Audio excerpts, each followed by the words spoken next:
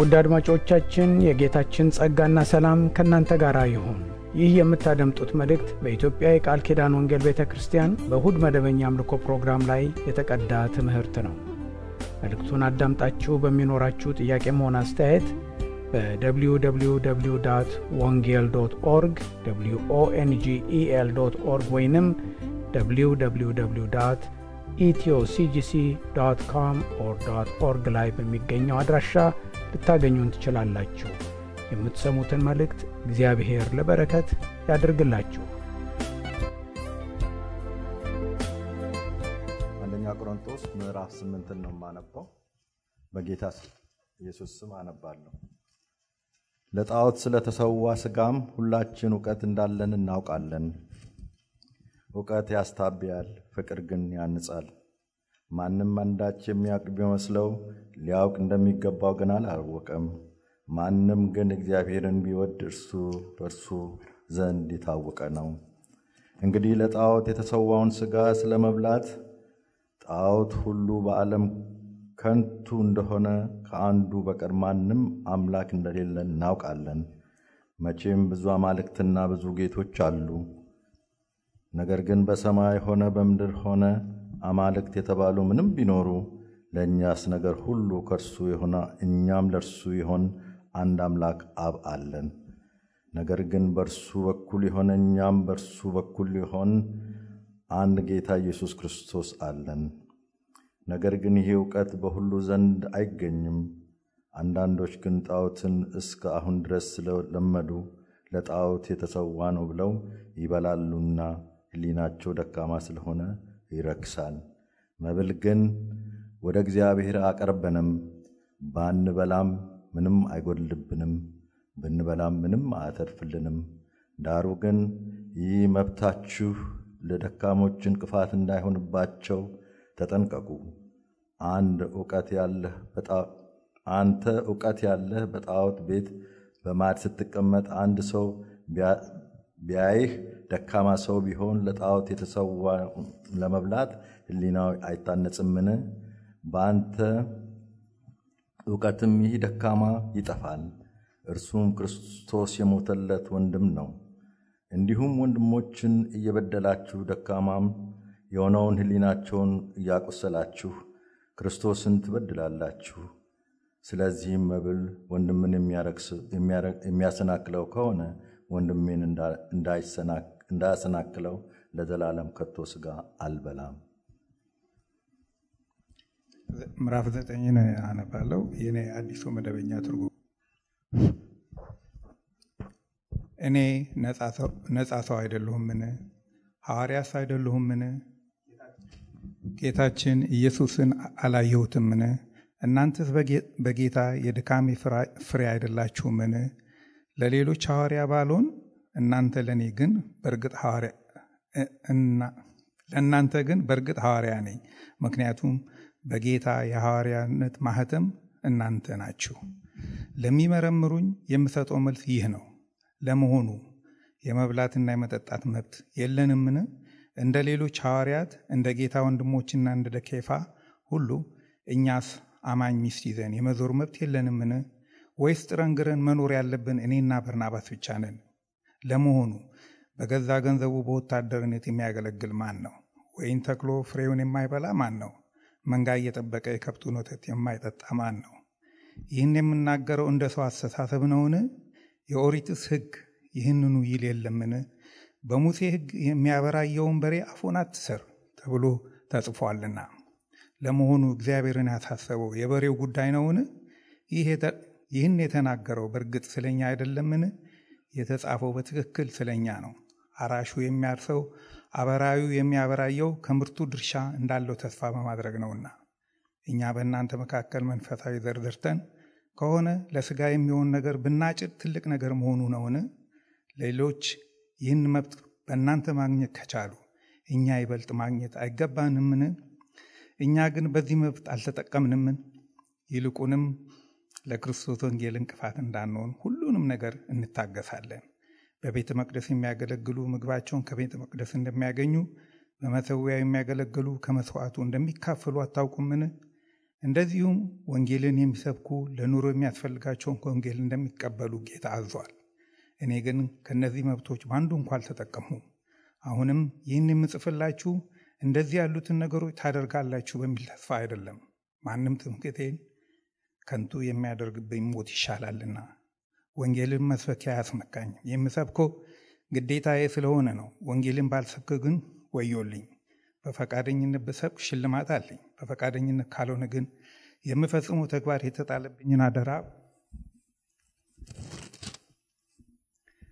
የተጣለብኝን አደራ መወጣት ብቻ ይሆናል። ታዲያ ሽልማቴ ምንድን ነው? ሽልማቴማ ወንጌልን ስሰብክ በመብቴ ሳልጠቀም ወንጌልን ያለ ክፍያ መስበክ ነው። እኔ ነጻ ሰው ነኝ፣ የማንም ባሪያ አይደለሁም። ነገር ግን ብዙዎችን እመልስ ዘንድ ራሴን ለሰው ሁሉ ባሪያ አደርጋለሁ። አይሁድን እመልስ ዘንድ ከአይሁድ ጋር እንደ አይሁዳዊ ሆኑ። እኔ ራሴ ከሕግ በታች ሳልሆን ከሕግ በታች ያሉትን እመልስ ዘንድ ከእግዚአብሔር በታች እንዳሉት ሆኑ። እኔ ራሴ እግዚአብሔር ሕግ ነፃ ያልሆኑና ለክርስቶስ ሕግ የምገዛ ብሆንም ሕግ የሌላቸውን እመልስ ዘንድ ሕግ እንደሌለ ሰው ሆኑ። ደካሞችን እመልስ ዘንድ ከደካሞች ጋር እንደ ደካማ ሆኑ። በሚቻለኝ ሁሉ አንዳንዶችን አድን ዘንድ ከሁሉም ጋር ሁሉን ነገር ሆኑ። ይህን ሁሉ የማደርገው ከወንጌል በረከት እካፈል ዘንድ ስለ ወንጌል ብዬ ነው። በሩጫ ውድድር የሚሮጡ ብዙዎች እንደሆኑ ሽልማቱን የሚቀበለው ግን አንዱ ብቻ እንደሆነ አታውቁምን? ስለዚህ ሽልማቱን እንደሚቀበል ሰው ሩጡ። ለውድድር የሚዘጋጅ ማንኛውም ሰው በሁሉም ነገር ራሱን ይገዛል። እነርሱ ኃላፊ ጠፊው የሆነውን አክሊል ለማግኘት ይደክማሉ። እኛ ግን ለዘላለም የማይጠፋውን አክሊል ለማግኘት እንደክማለን። ስለዚህ እኔ ግብ እንደሌለ ሰው በከንቱ አልሮጥም፣ ደግሞም ነፋስን እንደሚጎስም ሰው እንዲያው አልታገልም። ነገር ግን ለሌሎች ከሰበኩ በኋላ እኔ ራሴ ውድቅ ሆኜ እንዳልቀር ሰውነቴን እየጎሰሙ እንዲገዛልኝ አደርገዋለሁ። ጌታ ይመስገን። ምዕራፍ 10 ወንድሞች ሆይ ይህን ታውቁ ዘንድ እወዳለሁ። አባቶቻችን ሁሉ ከደመና በታች ነበሩ፣ ሁሉም በባህር መካከል ተሻገሩ። ሁሉም ሙሴን ይተባበሩ ዘንድ በደመናና በባህር ተጠመቁ። ሁሉም ያን መንፈሳዊ መብል በሉ፣ ሁሉም ያንን መንፈሳዊ መጠጥ ጠጡ። ይከተላቸው ከነበረው ከመንፈሳዊ አለት ጠጥተዋልና ያ ማለት ክርስቶስ ነበረ።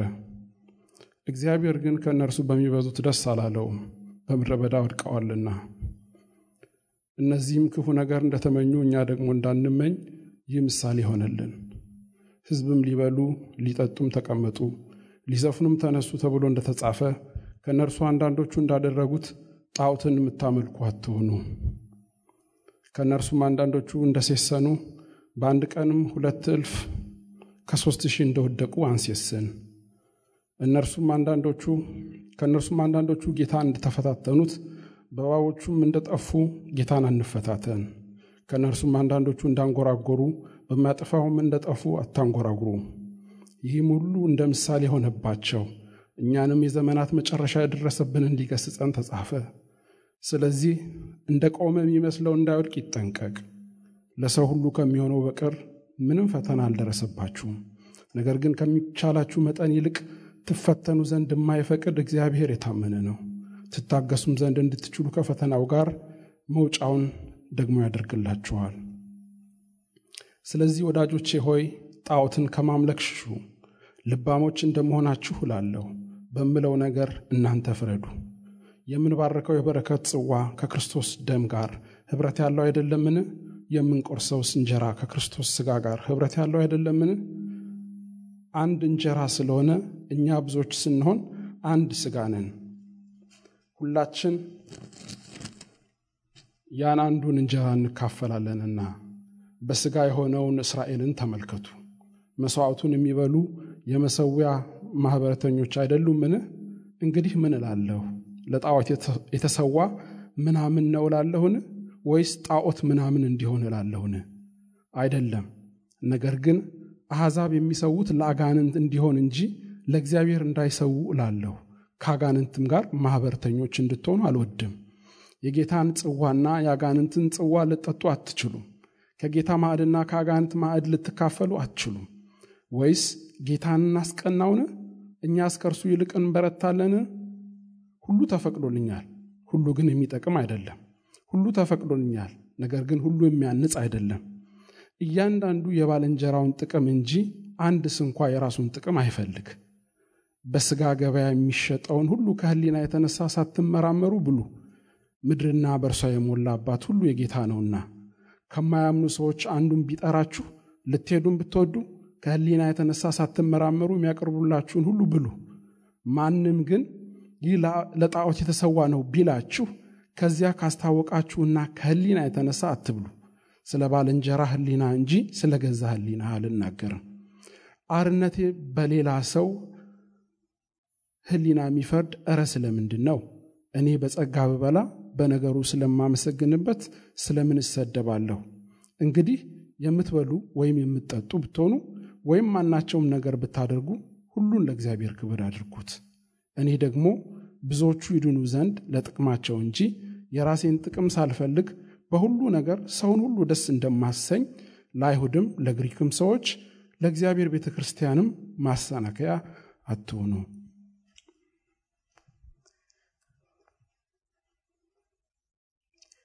የእግዚአብሔር ስም የተባረከ ይሁን። አምላካችን ልዑል እግዚአብሔር የቃልህን ደጆች ክፈትልን፣ አስተምረን። አቤቱ መልካሙ መንፈስህ ወደ እውነት ሁሉ የሚመራው ጸጋህ በዚህ ቦታ እያንዳንዳችንን ያስተምረን። በጌታ በኢየሱስ ክርስቶስ ስም አሜን። እነዚህ ክፍሎች ያነበብናቸው ሰፊ ናቸው፣ ግን የተያያዙ እንደሆኑ በንባቡ ውስጥ በደንበኛ ማየት እንችላለን እና በሁሉም ቦታ በተደጋጋሚ የሚነገር ነገር አለ።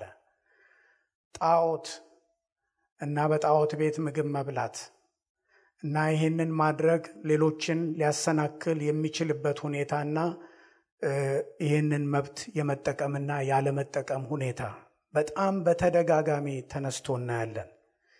አንዳንዱ አባባል ስንመለከተው ከአጠቃላይ ሐሳቡ ጋር እየተጋ ነው ፊት የሚያደርገው እንዴት ነው የሚገናኘው የሚለው ነገር በጣም ጥያቄ ይሆንብናል እና ክፍሉን በአጠቃላይ አስመልክቶ የተለያዩ አይነት ያተረጓጎም ሁኔታዎች አሉ።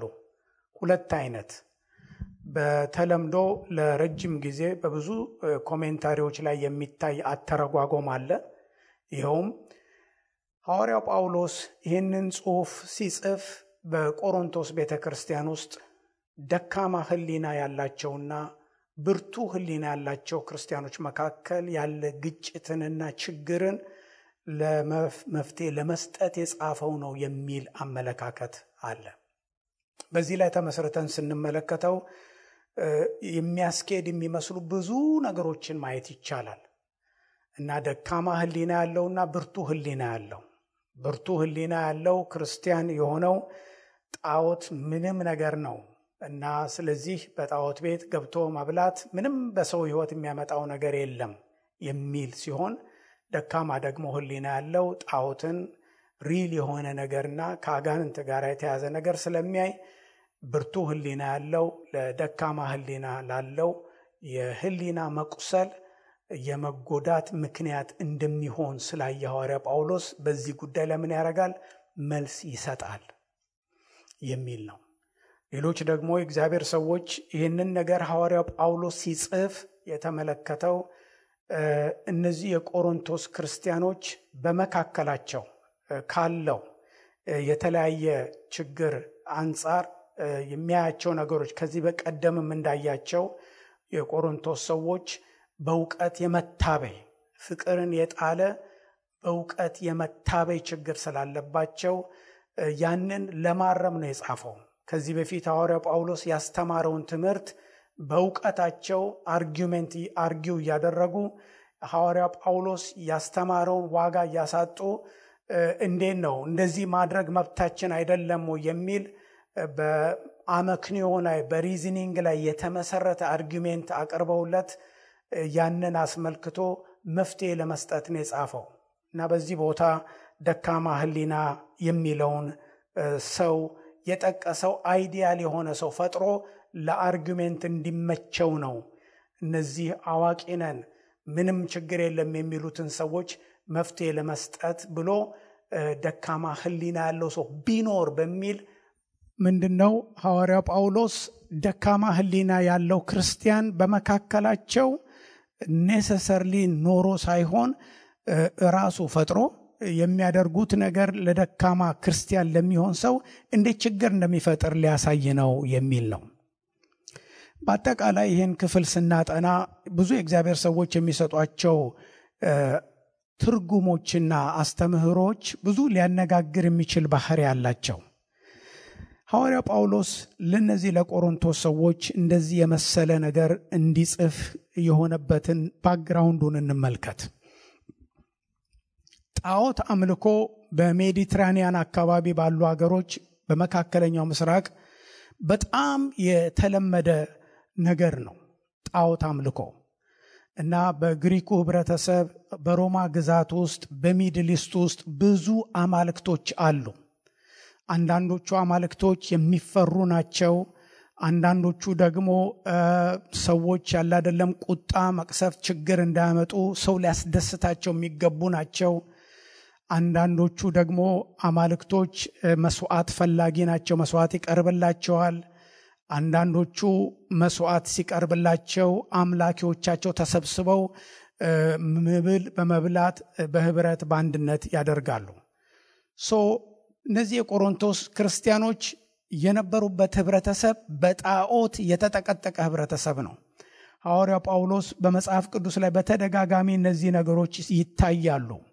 በሐዋርያት ሥራ ምዕራፍ 17 ላይ ብትመለከቱ፣ ምዕራፍ 14 ላይ ብታዩ፣ አንድ ጊዜ በአቴና ውስጥ ሲሄድ ሐዋርያው ጳውሎስ በቃ ከተማው ሁሉ በጣዖት ተሞልቶ አይቶ መንፈሱ ተበሳጨበት ይላል። ጣዖት ኮመን ነገር ነው፣ ተፈልጎ የሚገኝ ነገር አይደለም። ዛሬ አርኪኦሎጂስቶች ፈልገው ያገኙት ተቆፍሮ ያለው ቱሪስቶች ይሄዱ የሚጎበኙት የጣዖታት ቤተ መቅደሶች ብዙ ናቸው።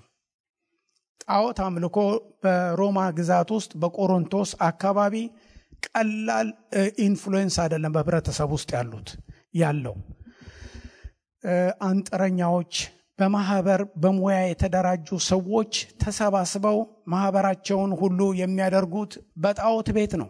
ምግብ ሁሉ ሄደው ይበላሉ ጣዖት ቤት።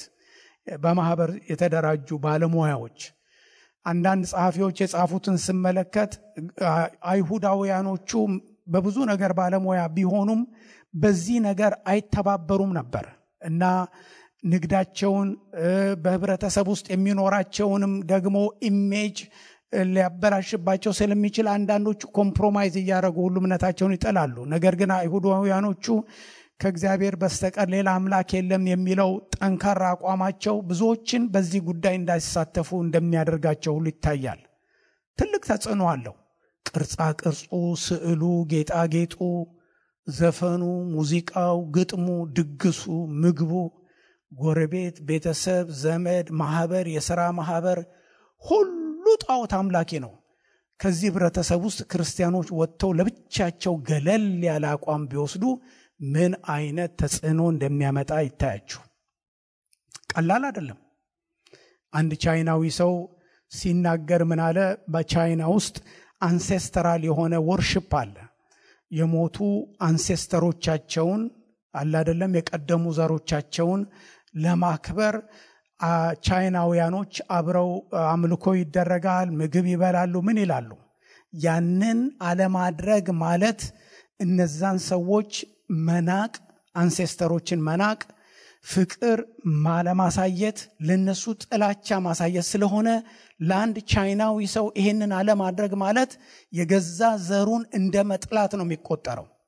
ስለዚህ የአንሴስተራል ወርሺፕ ውስጥ ያለውን ፕራክቲስ ክርስቲያን ሲሆን ያድርግ ወይስ አያድርግ እና በቤተሰብ ላይ፣ በዘመድ ላይ፣ በወገን ላይ፣ በኮሚኒቲ ውስጥ እንዴት ያለ ፕሬዠር በክርስቲያኖች ላይ ሊደርስ እንደሚችል ማየት እንችላለን። ሐዋርያው ጳውሎስ እነዚህ የቆሮንቶስ ሰዎች የሚያዩት ችግር ተመሳሳይ ችግር ነው ያለባቸው እና እነዚህ ጣዖት ያሉበት ቦታዎች ሄዶ ለመብላት እንዲገደዱ የሚያደርጋቸው ብዙ ነገር አለ።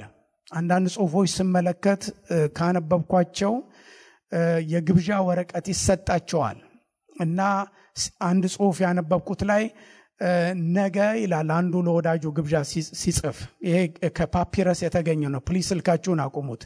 አንዱ ከፓፒረስ ላይ የተጻፈ ጽሁፍ ነው። ክሊፕ ተገኝቶ ያገኘሁት ዶኩሜንት ላይና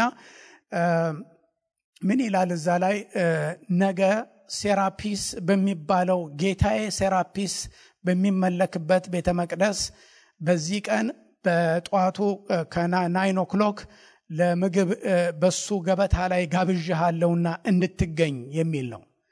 እና ጣዖት ቤት ግብዣ ተጋብዘው ሰዎች ይጠራሉ እና ሄደው ይበላሉ።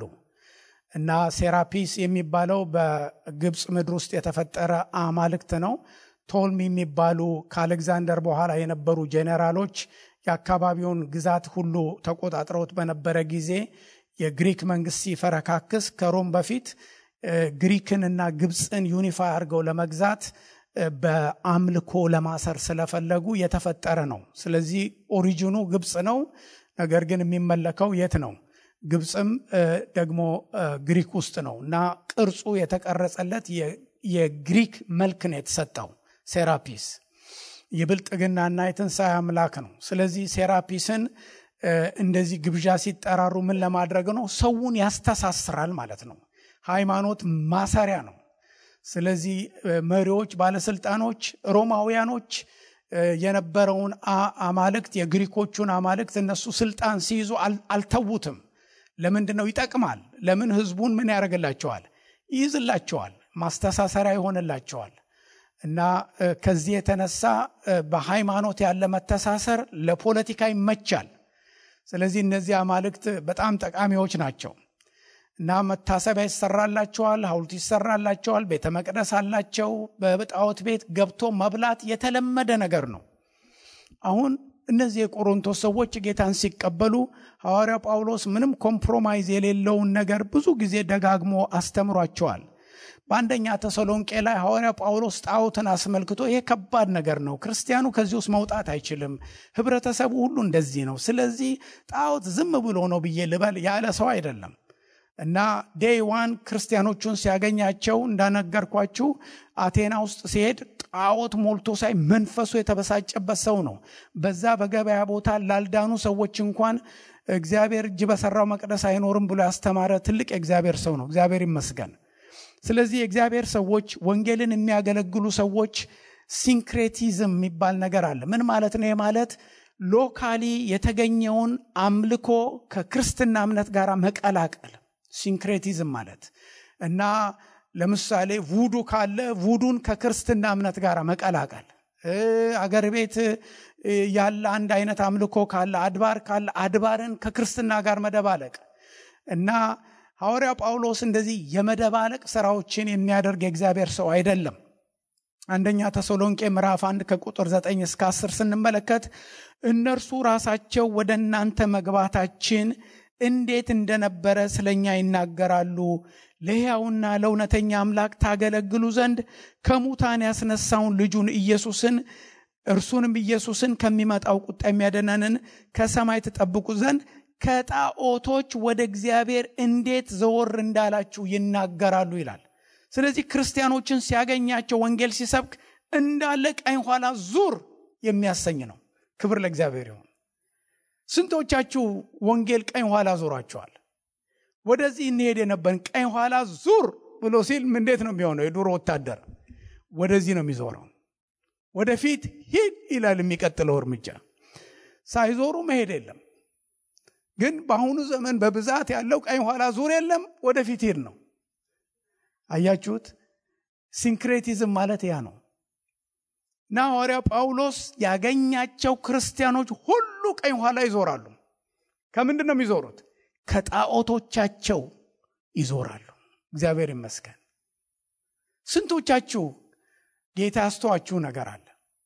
እኔ እጃችሁ እንድታወጡ ግድ ለማለት አይደለም፣ እንዲሁ በልባችሁ ከመለሳችሁ ይበቃል። ስንቶቻችሁ ጌታ ያስጣላችሁ ነገር አለ? በሕይወታችሁ ያስጣላችሁ ነገር አለ?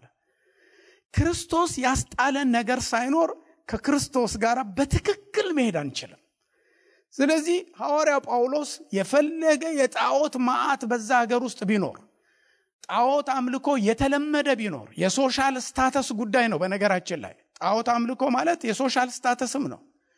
እና በሴራፒስ ገበታ ላይ ፖለቲካ ወሬ አለ፣ ጨዋታ አለ፣ ንግግር አለ። ሰዎች ፐብሊክ በሆነ ቦታ ተገኝተው ራሳቸውን የሚያስተዋውቁበት ነው። በነገራችን ላይ የሮም ነገስታት ከአውጉስቲን ጀምሮ ሰዎች መሪዎቻቸው የአማልክት ስልጣን እንዳላቸው የታሰቡ አምልኮ ሁሉ ለመሪዎች የሚደረግበት ነው። ሰዎች ለሮም ያላቸውን አሊጀንስ ወይም ከሮም መንግስት ጋር መተባበራቸውን የሚያሳዩት ለነዚህ መሪዎች የአምላክነት ስልጣን እንዳላቸው የማመንና የመግለጥ ያንን የማክበር ሁኔታ ሁሉ ያሳያሉ። ነገር ግን ጳውሎስ ከጣዖቶች ወደ እግዚአብሔር ዞር የሚያደርግ ወንጌል ሰባኪ ነው። አሜን፣ ክብር ለእግዚአብሔር ይሁን። በገላትያ ምዕራፍ 4 ከቁጥር 8 እስከ 9 ስናይ ነገር ግን በዚያን ጊዜ እግዚአብሔርን ሳታውቁ በባህሪያቸው አማልክት ለማይሆኑ ባሪያዎች ሆናችሁ ተገዛችሁ ይላል። ክርስቲያኖቹ ሁሉ የአማልክቶች የጣዖታት ባሪያ ነበሩ። ክብር ለእግዚአብሔር ይሁን። አያችሁት ወንጌል ከየት እንደሚያወጣቸው።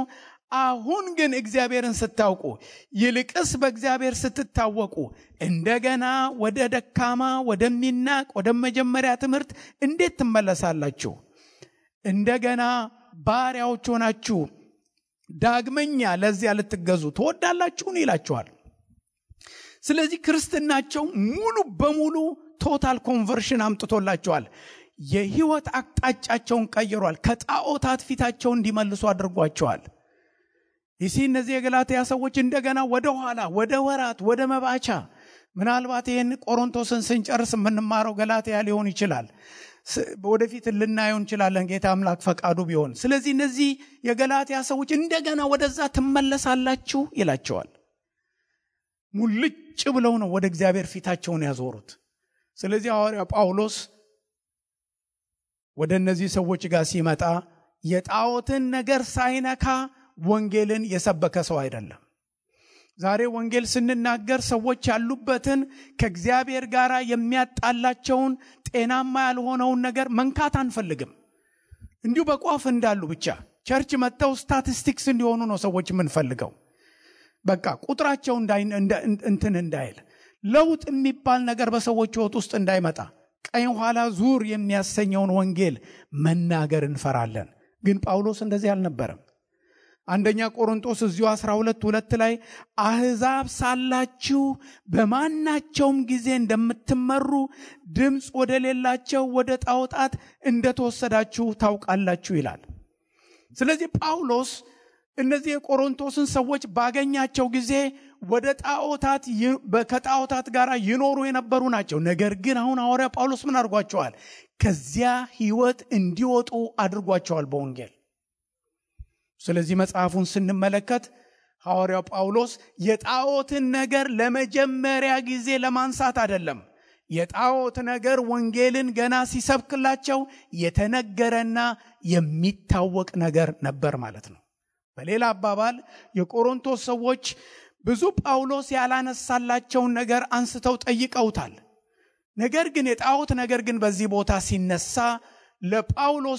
ከጳውሎስ ይህንን አዲስ ሐሳብ እንደሚያገኙ ሰዎች ሳይሆን ኦልሬዲ የነገራቸውን ነገር ያልተቀበሉ ሰዎች ሆነው በአርጊውሜንት የተሞሉ መሆኑ በጣም ጎልቶ ይታያል።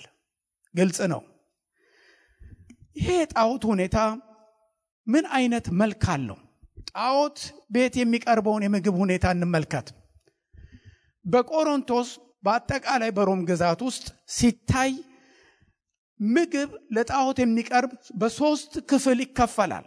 አንደኛ ለጣዖቱ ለራሱ የሚቀርብ ነው። ሁለተኛው ጣዖት አምላኪዎቹ ተሰብስበው በጣዖቱ ገበታ ላይ የሚበሉት ነው። የጌታ ማዕድ የአጋንንት ማዕድ ይላል ቅድም ስናነብ። ስለዚህ ማዕድ አለ። በማዕድ ላይ ቴብል ላይ የሚቀርብ ምግብ አለ፣ ህዝቡ ተሰብስቦ የሚበላው። ሶስተኛው ምግብ ከቀረበው ምግብ ወደ ገበያ ሄዶ የሚሸጥ ነው። በአብዛኛው በቆሮንቶስ ያለ በገበያ የሚገኝ ምግብ ሁሉ ለጣዖት ቀርቦ የነበረ ምግብ ነው የሚበሉት። የሚገርም ነው። ምናልባት ይሄኛ ሀገር አይገባን ይሆናል። እኛ ሀገራችን አለ አይደለም በስመ አብ ወልድ መንፈስ ቅዱስ ያልተባለ ወይንም ሚስቢላህ ያልተባለ ምግብ አይታረድም። አይደለም እንዴ? ልክ እንደዛ እንደማለት ነው። ማለት ቤተ መቅደስ አይወሰድም እንጂ ለጣዖት ይቀርባል አይባልም እንጂ የሃይማኖት ነገር ይነካዋል የምንበላው ምግብ። አይደለም እንዴ? ፍሩቱ አይነካውም፣ ስንዴው ገብሱ አይነካውም። ነገር ግን ስጋ ነክ የሆኑ ነገሮች፣ ደም የሚፈስባቸው ነገሮች በዚህ መልክ ነው የሚቀርቡት። በቆሮንቶስ ከጣዖት ጋር የተያያዘ ነው በስጋ ገበያ የሚገኘው ነገር በሙሉ። እንደዚህ ያለ አይነት መልክ አለው። አንድ ጊዜ አንድ ሰው ባሌ ውስጥ በነበርኩበት ጊዜ እዛ ሲያወራ ዘበኛ የነበረ ሰው ነው ሲያጫውተኝ። ዘመቻ ላይ ሰዎች ዘምተው የሚበሉት አጡ። ጦር ሜዳ ላይ እንደሚሊሻ ዘምቶ በነበሩበት ጊዜና አንድ በሬ ያገኛሉ አሉ እና በሬውን ሲያገኙት አላ አይደለም እስላሙ ሚስቢላህ እያለ ይተኩሳል እና ክርስቲያኑ በስመ አብ ወልድ እያለ ይተኩሳል። የማን ጥይት እንደመታው አይታወቅም። እና በሬው ሲወርቅ በሩጫ ሁሉም ሳንጃቸውን እያያዙ ያ ሚስቢላህ ይላል፣ ይሄ በስመ አብ ወልድ ይላል። ሐራም ሐራም እያሉ እነዛ ትተው ሄዱ። እነዚህኞቹ በስመ አብ ወልድ ብለው በሉ። እና ሃይማኖት በጣም ከባድ ነገር ነው። እና እነዚህ የቆሮንቶስ ሰዎች በገበያ ቦታ የሚቀርብ ምግብ ብቻ አይደለም እዚህ ላይ የሚያነሳላቸው፣ ስለ ገበያት አንስቷል። ከህሊና የተነሳ ሳትመራመሩ ምን ያርጉ በስጋ ገበያ የሚሸጠውን ሁሉ ብሉ ብሏል። ነገር ግን በሰዎች ቤትም ደግሞ ገብቶ መብላት አለ እና በሰዎች ቤት ገብቶ መብላት አለ። የማያምኑ ሰዎች ናቸው እና ምግቡ ከየት ነው የሚመጣው? ይህ ሁሉ ለክርስቲያኖች ጥያቄ ነው። የባሰው ደግሞ በጣዖት ቤት ገብቶ ደግሞ ተጋብዞ ቅድም እንዳልኳችሁ ግብዣ ይደረጋል። አንዳንድ ጊዜ ግብዣው ለምን እንደሚቀርብ ታውቃላችሁ? ካገኘሁት ጽሑፍና መረጃ የጥንት ዶኩሜንቶችን አግኝተው ያቀረቡ ሰዎች ጽሑፍ ስመለከት ምን ይላል? ለሴት ልጆቻቸው የመጀመሪያ ልደት የመጀመሪያውን የልደት ቀን ብዙዎቹ የሚያከብሩት የት ነው? በጣዖት ቤት ነው። እና የልጄን ልደት እንድታከብር በዚህ ጣዖት ቤት፣ በኦሲስ ቤት፣ በኦሲሪስ ቤት እንድትመጣ ጋብዛለሁ ይላሉ። ግብዣው የሚቀርበው እዛ ነው። እዛ ደግሞ ሄድ ልሂድ አልሂድ ጥያቄ ነው። የቆሮንቶስ ሰዎች በዚህ ሁኔታ ላይ የወሰዷቸው አቋሞች ምን አይነት ናቸው? ሐዋርያው ጳውሎስ የሚያነሳው ትልቅ ነገር አለ፣ ዕውቀት። ሐዋርያው ጳውሎስ በዚህ ቦታ ላይ ሲያነሳ ለጣዖት ስለተሰዋ ይላል ምዕራፍ 8 ቁጥር 1 ላይ ስጋም ሁላችን ዕውቀት እንዳለን እናውቃለን። ዕውቀት ምን ያደርጋል ይላቸዋል? ያስታብያል። ፍቅር ግን ምን ያደርጋል? ያንጻል ይላል። ስለዚህ ብዙ ነገርን አዋቂ ነን ብለን የምንለው ነገር ፍቅርን የሚያስጥል አካሄድን ካስኬደን ዕውቀት ትክክለኛ አይሆንም። የሞራል ትክክለኛነትን ለማግኘት ፍቅርን የጣለ ዕውቀት ተቀባይነት እንደማይኖረው ጳውሎስ ይናገራል። አያችሁት? ለጣዖት ስለተሰዋ ስጋ ሁላችን ዕውቀት አለን።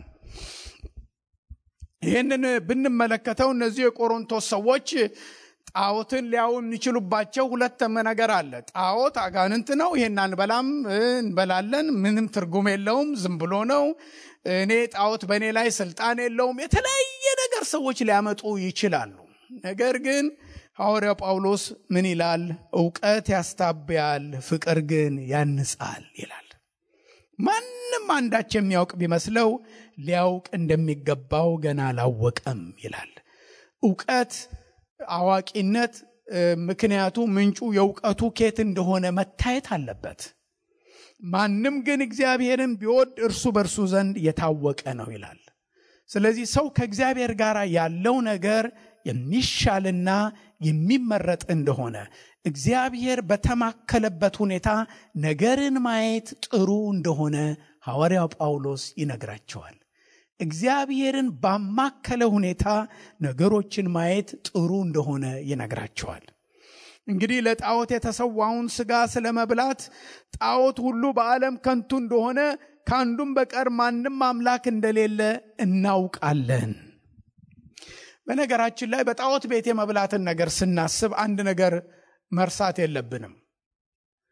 እነዚህ የቆሮንቶስ ሰዎችና የሮም ሕዝብ ብቻ አይደለም ይሄን የሚያደርገው። በብሉይ ኪዳንም የእግዚአብሔር ሰዎች በቤተ መቅደስ መብላት ከእግዚአብሔር የተሰጣቸው ነገር እንደሆነ እናያለን። በዘጸአት 24:11 ላይ ተመልከቱ። እጁንም በእስራኤል አዛውንቶች ላይ አልዘረጋም፣ እነርሱም እግዚአብሔርን አዩ በሉም ጠጡም ይላል። እግዚአብሔርን ሊገናኙ ባለበት ቦታ እግዚአብሔር ፊት በሉ ይላል። ዘዳግም 14 ላይ ተመልከቱ። ከቁጥር 22 እስከ 26 ትመለከቱ። ከእርሻ በየዓመቱ ከምታገኘው ከዘርህ ፍሬ ሁሉ አስራት ታወጣለህ። ሁልጊዜ አምላክን እግዚአብሔር መፍራት ትማር ዘንድ ስሙ እንዲጠራበት በመረጠው ስፍራ በአምላክህ በእግዚአብሔር ፊት የእህልህን የወይን ጠጅህንም የዘይትን ማስራት የላምህንም የበግህንም በኩራት ብላ ይላቸዋል። የት ነው የሚላቸው? የእግዚአብሔር ስም የሚጠራበት ቦታ የት ነው? እሱ ቤተ መቅደሱ ያለበት የእግዚአብሔር ማደሪያ ያለበት ቦታ ብላ ይላቸዋል። አምላክ እግዚአብሔር በባረከ ጊዜ መንገዱ ሩቅ ቢሆን ይሄ እግዚአብሔር ቤት ስሙ የሚጠራበት ቦታ አምላክ እግዚአብሔር ስሙን ያኖርበት ዘንድ የመረጠው ስፍራ ቢርቅብህ ይህን ወደዚያ ለመሸከም ባትችል ትሸጠዋለህ። የዋጋውንም ገንዘብ በእጅ ይዘህ አምላክ እግዚአብሔር ወደ መረጠው ስፍራ ትሄዳለህ። በዚያም በገንዘቡ ሰውነትህ የፈለገውን በሬ ወይንም በግ ወይንም የወይን ጠጅ ወይንም ብርቱ መጠጥ ሰውነትህም የሚሻውን ሁሉ ትገዛለህ። በዚያም በአምላክህ በእግዚአብሔር ፊት ትበላዋለህ፣ አንተና ቤተሰብህም ደስ ይላችኋል ይላል። በእግዚአብሔር ፊት ፌሎሺፕ ያደርጉ ነበር እስራኤላውያኖች። ክብር ለእግዚአብሔር ይሁን። የጌታን እራት መውሰድ እኮ ልክ እንደዚህ ያለ መልክ ቢኖረው ነው በጣም የሚመረጠው። የጌታ እራት ሲወሰድ ቅንጥብ አድርገን ወስደን እንደዚህ እንትን ብለን ነው የምንሄደው። መታሰቢያነቱ ላይ ግን በጌታ ገበታ ፊት እንዳለን ግን ማሰብን እግዚአብሔር ይስጠን። ትልቅ ነገር ነው። በነገራችን ላይ በአምላክ በእግዚአብሔር ፊት ምን ታደርገዋለህ? ትበላዋለህ። ምግብ እኮ ትልቅ ሜጀር ፓርት እኮ ነው በሰው ውስጥ። መቼም ሰው ሲጠግብ የሚረባው አይመስለውም እንጂ አይደለም እንዴ? ምግብ በጣም ሜጀር ነገር ነው በሰው ህይወት ውስጥ። ክርስቲያኖች በእኛ ሀገር ሰዎች አብረን በልተን አንድ ገበታ በልተን በአንድ ገበታ በልተን ይላሉ። ምግብ የማስተሳሰር ባህሪ ያለው ምንድነው እሱ? ምግቡ በምግብነቱ እንዳይመስላችሁ it is a celebration። አንድ ጊዜ ልጃችን ትምህርት ቤት ክሪኤቲቭ ራይቲንግ ክላስ ሲወስድ ምን አሉት? imagine if you take pills instead of meals። እና በዚህ ላይ ጻፉ አሉ። ምን ማለታቸው ነው? ምግብ መብላትን ትተህ ኪኒን ብትወስድ፣ ቁርስ ኪኒን እና ምሳም ኪኒን ራትም ኪኒን፣ መቼም ዘንድሮ የማይሆን ነገር የለም። በአንድ ኪኒን ወይም በሁለት ኪኒን እንዳቅሙ እና ሆድ ምን ሊሆን ነው? መፍጨት ሁሉ ሊቀር ነው። ጨጓራችን ሁሉ ሽሪንክ ያደርጋል ካልበላን። ሊሆን አይችልም። ኢንዛይሞቹ ሁሉ ምን ይሰራሉ? ከሁሉ በላይ ምን ያስቀራል? ገበታ ይቀራል። አብሮ መብላት ይቀራል። ካን ኢማጂን ገበታ ባይኖር? አብሮ መብላት በእግዚአብሔር ፊት ትልቅ ነገር ነው። ክብር ለእግዚአብሔር ይሁን። ክርስቲያኖች የፍቅር ግብዣ ነበራቸው። የጌታ እራት ብቻ ሳይሆን የፍቅር ግብዣም ሁሉ ያደርጉ ነበረ። ተሰብስቦ የእግዚአብሔር ሕዝብ ዝም ብሎ ስናክ አይደለም፣ የምሳ ሰዓት ስላለፈ አይደለም እንበላው። it's a fellowship meal። ፌሎሺፕ በሉ እስቲ ምን ማለት ነው? የህብረት ምግብ ነው ተሰብስቦ መብላት። ስለዚህ በመጽሐፍ ቅዱስ በግሪኮቹ ጣዖት ቤት ሰዎች ሲበሉ ያስተሳስራቸዋል። የእግዚአብሔርም ሕዝብ በጌታ ገበታ ፊት ይተሳሰራል። እግዚአብሔር የተመሰገነ ይሁን። አንደኛ ሳሙኤል ምዕራፍ 9 ቁጥር 13 ወደ ከተማይቱ በገባችሁ ጊዜ መስዋዕቱን እርሱ የሚባርክ ስለሆነ እርሱ ሳይወጣ ሕዝቡ ምንም አይቀምሱምና ይላል። በሳሙኤል ዘመን ነው የምንመለከተው። ስለዚህ ሳሙኤል መምጣት ከዚያ በኋላ የተጠሩት ይበላሉ፣ ለመብላትም ወደ ኮረብታ መስገጃ ሳይወጣ ታገኙታላችሁ ይላል። አይሁዳውያኖች በእግዚአብሔር ፊት ሆኖ መብላትን የለመዱ ናቸው። የእግዚአብሔር ስም ብሩክ ይሁን። የቤታችንን ገበታ እግዚአብሔር የማሳመር ጸጋ ይስጠን። ቤታችን ቅዱሳን ሲመጡ ሆዳቸውን ብቻ አይደለም እንሞላው። we share love። እግዚአብሔር ይመስገን። የእግዚአብሔርን ስም ስንጠራ ዝም ብለን በዘልማድ እንዳትጠሩ። አንድ ጊዜ አንድ ክርስቲያን አይስክሪም ሲበሉ አይስክሪሙን እየበሉ ጌታ ሆይ ላጡትም ለተቸገሩትም ሁሉ ስጣቸው አለ። አሁን ለአይስክሪም ከልብን የጸለይከው ልማድ አድርገህ ነው አለው አንዱ። ምን ይታወቃል አይስክሪም ያለ የማማረው ሰው ቢኖርስ አለ። አንዳንድ እርጉዞች ፍርፋሪም የለማኝም እንጀራ ያምራቸዋል። አይስክሪም ቢያምራቸውስ? በማስተዋል መጸለይ አለብን። ለምንድን ነው በማስተዋል መጸለይ? እግዚአብሔር ሆይ ይህንን ማዕድ ስለሰጠህን ምን እናደርጋለን? እናመሰግናለን። በእግዚአብሔር ፊት ነው የምንመገበው። ልጆቻችን በገበታችን ዙሪያ ሲሆኑ የአምላካችንን ስም ጠርቶ መብላት በጣም ጥሩ ልማድ ነው። ዝም ብለን ቆመን ቴብላችንን ወግና ማዕረግ ሳናሳየው ሳንበላ የጌታ ስም ሳይጠራ ፌሎሺፕ ሳናረግ ሆድ መሙላት ብቻ እንዳታረጉት። በተለይ የሀገር ይሄን ነው የሚያስተምረው። ድራይቭ ስሩ ሳንዱች፣ ድራይቭ ስሩ ፒሳ፣ ሁሉ ነገር በቃ ድራይቭ ስሩ ነው። በቃ መኪና እየነዳን እያዝን ብቻ ግራቢት ነው የምንለው አይደለም። ግራቢት ኤንድ ፊሊት አይደለም። ሴሌብሬት ማድረግ አለብን። በምግብ ዙሪያ እግዚአብሔር እናከብራለን። ውድ ወገኖች፣ በተለይ ትዳር ያላችሁ ወገኖች ገበታችሁ ላይ የምትካፈሉት ህብረት ትልቅ ኮንትሪቢዩሽን አለው። ውድ ወገኖች፣ ገበታችን በቃ ያንዳንዱ የራሱን ድርሻውን ብቻ ብድግ እያለ በቁም እየበላ ሲሪያኑም እየበላ በመኪናም እየነዳ እየበላ በወንደላጤነት ያ ይሆናል። ግን ቢያንስ በጣም እርጅ የሚያደርገን ነገር እንኳን ቢኖር ቁጭ ብሎ መብላትን እግዚአብሔር ይስጠን። ትልቅ ነገር ነው። ስለዚህ እነዚህ የቆሮንቶስ ሰዎች በአሕዛብ ዘንድ ያላለ ደግሞ በእግዚአብሔር ቤት ያለ ገበታ አለ። ሁለት ገበታ ነው ያለው እና ጳውሎስ ምንድን ነው የሚላቸው? የጌታን ገበታና የአጋንንትን ገበታ ልትካፈሉ አትችሉም ይላቸዋል። እግዚአብሔር ይመስገን። የጌታ ስም ብሩክ ይሁን። ስለዚህ ቁጥር 4 ተመልከቱት። እንግዲህ ለጣዖት የተሰዋውን ስጋ መብላት ጣዖት ሁሉ በዓለም ከንቱ እንደሆነ ከአንዱም በቀር ማንም አምላክ እንደሌለ እናውቃለን። አማልክት የተባሉ ብዙ ሊኖሩ ይችላሉ። ይሄ ማለት አጋንንት የሉም ማለት አይደለም። ይሄ ማለት የወደቁ የጨለማ መላእክቶች የሉም ማለት አይደለም። መቼም ብዙ አማልክትና ብዙ ጌቶች አሉ። ነገር ግን በሰማይ ሆነ በምድር ሆነ አማልክት የተባሉ ምንም ቢኖሩ ለእኛስ ነገር ሁሉ ከእርሱ የሆነ እኛም ለእርሱ የሆንን አንድ አምላክ ምን አለን? አብ አለን። እግዚአብሔር ይመስገን። ነገር ሁሉም በእርሱ በኩል የሆነ እኛም በእርሱ በኩል የሆንን አንድ ጌታ ኢየሱስ ክርስቶስ አለን። የእግዚአብሔር ስም የተባረከ ይሁን። ይሄ ትልቅ ነገር ነው።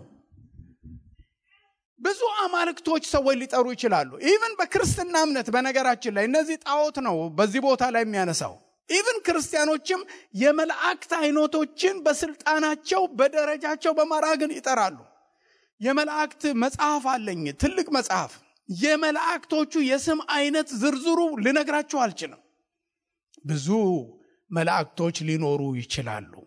ብዙ ስልጣን ሊኖራቸው ይችላል። አንድ መላእክቶች ያላቸውን ክብር ስንመለከት ከክብሩ የተነሳ ምድር አበራች ይላል ራእይ። የሚያስገርም ክብር ነው ያላቸው መላእክቶች። ነገር ግን በዚህ ቦታ ላይ የተጠቀሱ የወደቁ መላእክቶችን ነው የሚያነሳው፣ የክብር መላእክቶችን አይደለም። እነዚህ መላእክት ጽልመት የሚባሉት የወደቁት መላእክት ሰይጣንን ተከትለው የወደቁ ናቸው። ስለዚህ በዓለም ዙሪያ ላይ ትልልቅ ሪጅን ተከፋፍለው የሚመሩ ናቸው አካባቢን በሙሉ። በዳንኤል መጽሐፍ ላይ ስንመለከት ምን እናያለን? ዳንኤል 21 ቀን በጾመና በጸለየበት ጊዜ ወደ እግዚአብሔር የተገለጠለትን ራእይ ምስጢሩን እግዚአብሔር እንዲገልጠው እየለመነ ባለበት ጊዜ ጸሎቱ ወዲያውኑ አልመጣም። ከ21 ቀን በኋላ ነው የእግዚአብሔር መልአክ ወደሱ መጣ። ሲመጣ ጠቅላላ ሰውነቱ ሁሉ የሚያስፈራ ነው። አይኖቹ እንደ እሳት ነበልባል አይኖች ናቸው። ድምፁ እንደ ብዙ ውሃ ድምፅ ነው። ከጦር ሜዳ ነው የመጣው። እጅግ የተወደድክ ሰው ዳንኤል ሆይ አለው፣ ገና በእግዚአብሔር ፊት ራስን ማዋረድ በጀመርክበት ጊዜ ጸሎት ተሰምቷል አለ። እኔም ለጸሎት መልስ ልሰጥ ነው የመጣሁት። ነገር ግን 21 ቀን የፋርስ መንግስት አለቃ ተቋቋመኝ አለ። 21 ቀን ሙሉ የዘገየው ጸሎቱ ለምንድን ነው? የፋርስ መንግስት አለቃ ተቋቁሞት ነው። ይሄ ፋርስ መንግስት አለቃ ማን ነው? በዚያን ጊዜ ፋርስን የሚቆጣጠር የጨለማ ኃይል ነው። በየሀገሩ የጨለማ ኃይላቶች ክልሎችን ተከፋፍለው የሚገዙ እንዳሉ ያሳያል። ከዛ በኋላ ለዳንኤል ከነገረው በኋላ ምን አለው? አሁን እመለሳለሁ አለ እና ሚካኤል ረድቶት ነው የመጣው። ከነዚህ ከፋርስ መንግስታት አለቃ ጋር ሚካኤልን ጥሎ ነው የመጣው። ሚካኤል መጥቶለት ነው ፋታ አግኝቶ የመጣው። እንዴት ያለ ፍልሚያ ነው የሚካሄደው በመንፈሳዊ ዓለም ውስጥ። ከዛ እሱ ሲሄድ አለ የግሪኩ አለቃ ይመጣል አለ። ግሪክን የሚገዛ ደግሞ አለ እና ሚካኤል እንደሚረዳው ይናገራል። መላእክቶች ኦቶሪቲያቸው የተለያየ ነው፣ ስልጣናቸው የተለያየ ነው። ከነርሱ ጋር የሚፋለሙ እነዚህ ኃይላት ለመፋለማቸው 21 ቀን ለመፋለማቸው ምንድነው? ዳንኤል ይጸልይ የነበረው ጸሎት ነው። ስለዚህ አማልክት ሰዎች ሲያመልኩ፣ ሰይጣንን ሲያመልኩ፣ የተለያዩ አማልክቶችን ስም ሲጠሩ ዝም ብሎ ነገር እንዳይመስላችሁ። there are real የሆኑ ዲሞኒክ የሆኑ መናፍስቶች እንዳሉ ማወቅ አለብን።